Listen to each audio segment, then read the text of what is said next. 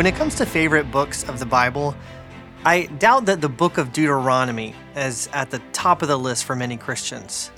After all, Deuteronomy is a long book, 34 chapters long, to be precise. And there's not a lot that happens in Deuteronomy. The opening chapters recount some of the things that have happened between God and Israel after he brought them out of Egypt during their time in the wilderness, but after that, it's mostly just a bunch of laws. Laws about worship and food and what to do and not to do on the Sabbath day and how to treat animals. Laws about marriage and family life and just business practices.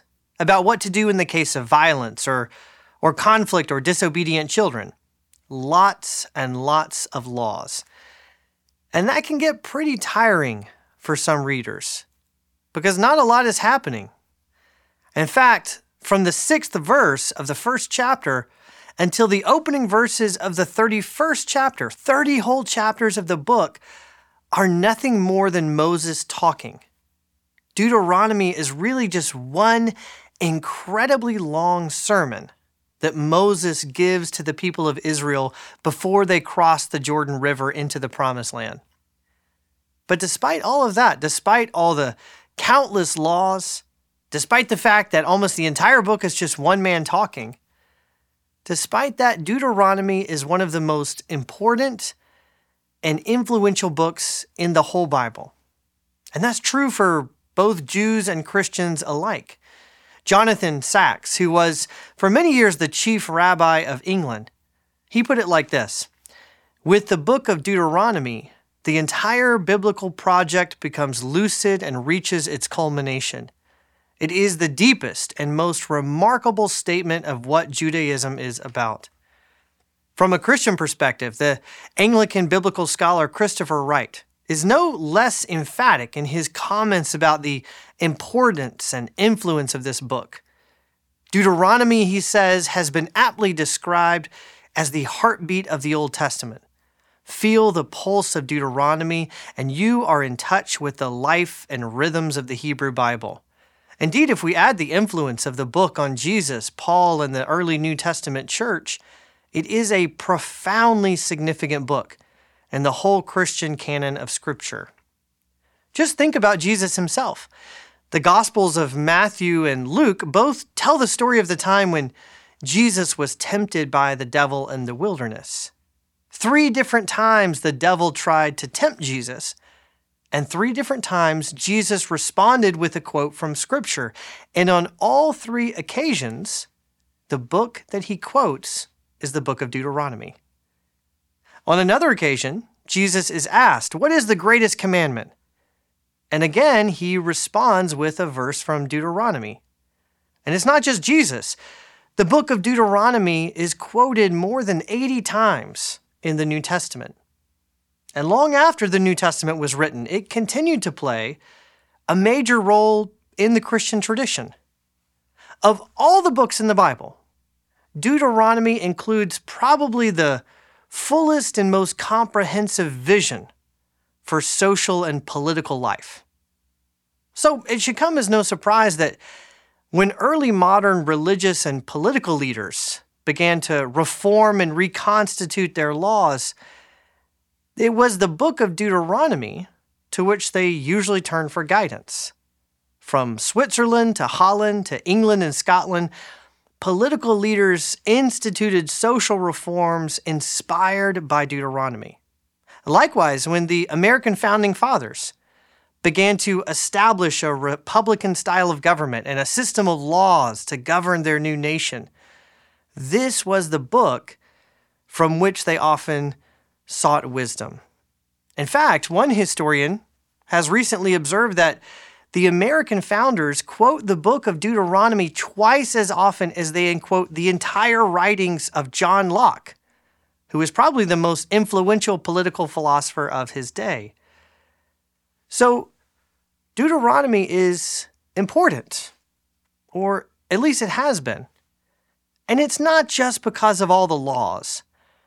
In fact, sometimes people draw the wrong conclusions from all those laws. Sometimes when we read all the laws in the book of Deuteronomy, we we start to think, this is a really legalistic book. And it's a book that just seems to be focused on rules and commands. And understandably, some Christians are very put off by that. After all, isn't it true that as Christians we live under grace and not under law? But to read Deuteronomy that way is to misunderstand it. Yes, there are many laws in this book, but if you pay attention, you'll also notice that there's quite a lot of grace and forgiveness as well.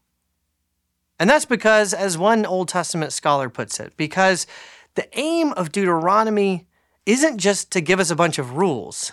The aim of Deuteronomy is to create a righteous community. And the book does that in a variety of ways. On the one hand, Deuteronomy accomplishes that goal by training us in the right way to live, much like the book of Proverbs or other wisdom literature books in the Bible. On the other hand, you can also read Deuteronomy as a kind of book of prophecy. It speaks very clearly about the moral failures of the people of God, of their repeated inability to keep their covenant with God, and also about God's determination to redeem them, even despite their failures. In that sense, Deuteronomy is very similar to a book of prophecy like the book of Hosea. But maybe more than anything else, what the book of Deuteronomy does is teach us what it means to be the people of God. What kind of a relationship do we have with God? What is that relationship based on? And what does it require of us? Or to put it even more simply, what do we mean when we talk about the love of God? That's a phrase that comes up multiple times in the book of Deuteronomy. It's right there in Deuteronomy's most famous commandment. You shall love the Lord your God with all your heart and with all your soul and with all your might. Jesus said that was the greatest of all commandments. And to this day, observant Jews recite that commandment every single day. But what does it mean? What does it mean to love God? Is Moses talking about a feeling, about an affection of the heart, or is it something else? Several chapters later, when Moses repeats this command, he adds more to it. And now, Israel, what does the Lord your God require of you but to fear the Lord your God, to walk in all his ways, to love him, to serve the Lord your God with all your heart and with all your soul, and to keep the commandments and statutes of the Lord which I am commanding you today for your good.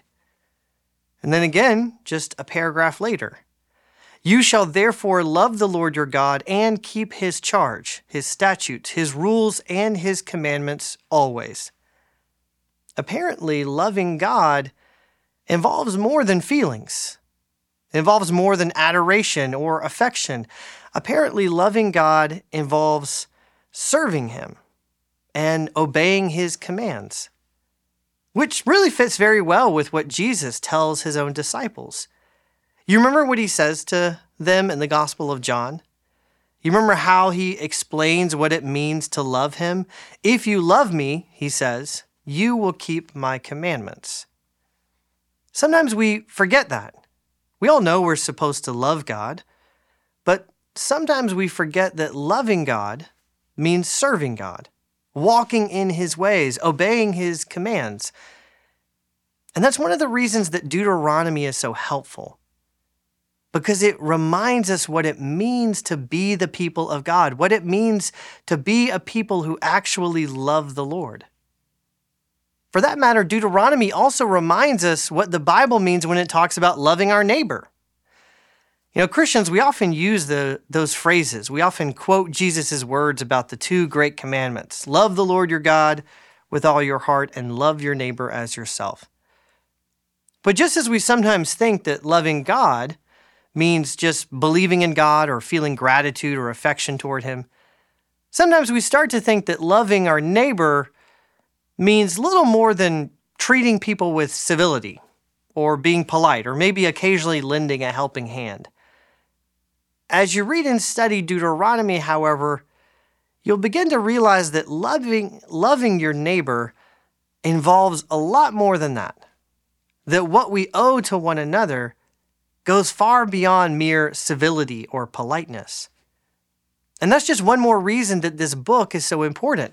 It not only teaches us what it means to love God, it also teaches us what it means to love our neighbor as well. Finally, Deuteronomy teaches us something even more profound about this phrase, the love of God. You know, that phrase can mean a couple different things. On the one hand, as I've been discussing, the love of God can refer to our love for God. The love that Deuteronomy commands and that Jesus himself speaks about. You shall love the Lord your God. But that phrase can also refer to something else. Not to our love for God, but to God's love for us. And if there is anything that the Bible wants to make clear, it is that what makes us the people of God is not our love for God, but rather his love for us. To quote 1 John chapter 4, "In this is love, not that we have loved God, but that he loved us. We love because he first loved us." I think that's one of the reasons that Christians sometimes avoid books like Deuteronomy. Because when you read it and all the laws and you read all these stipulations, all of its talk about blessings and curses at the end of the book, it sounds as if Israel's relationship to God is very different from our relationship to God. Our relationship with God is based on love, but theirs, it seems, was based on moral performance. As long as you do good, then I'll do good to you. That's a common misconception, and actually Deuteronomy makes it clear that's not at all true. Because Deuteronomy doesn't just talk about our love for God, but also very clearly it talks about God's love for us. Moses explains this in chapter 7 when he reminds the people of Israel of how they first became the people of God. It is not because you were more in number than any other people that the Lord set his love on you and chose you, for you were the fewest of all peoples. But it is because the Lord loves you. C.S. Lewis once said that Christians don't think that God will love us because we're good, but rather that God will make us good because he loves us. In many ways, that message is at the heart of Deuteronomy and what it has to say about being the people of God. Deuteronomy teaches us that God does not love us because we are good, but that he will make us good because he loves us. And furthermore, Deuteronomy gives us a vision for what that goodness will actually look like. What sort of a good society God is making us into.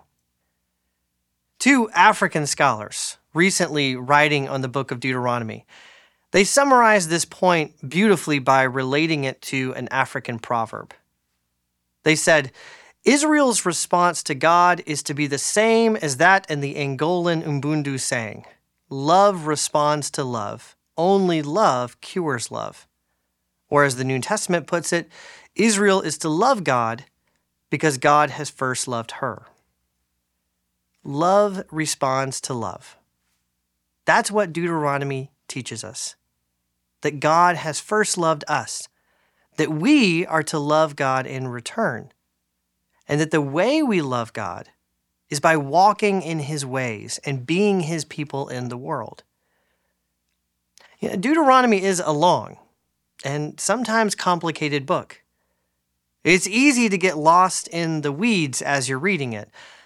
But as we make our way through this book, reading and studying it together, don't forget that what it's really teaching us, what it's helping us to understand, is how God has loved us and what it means to love him in return.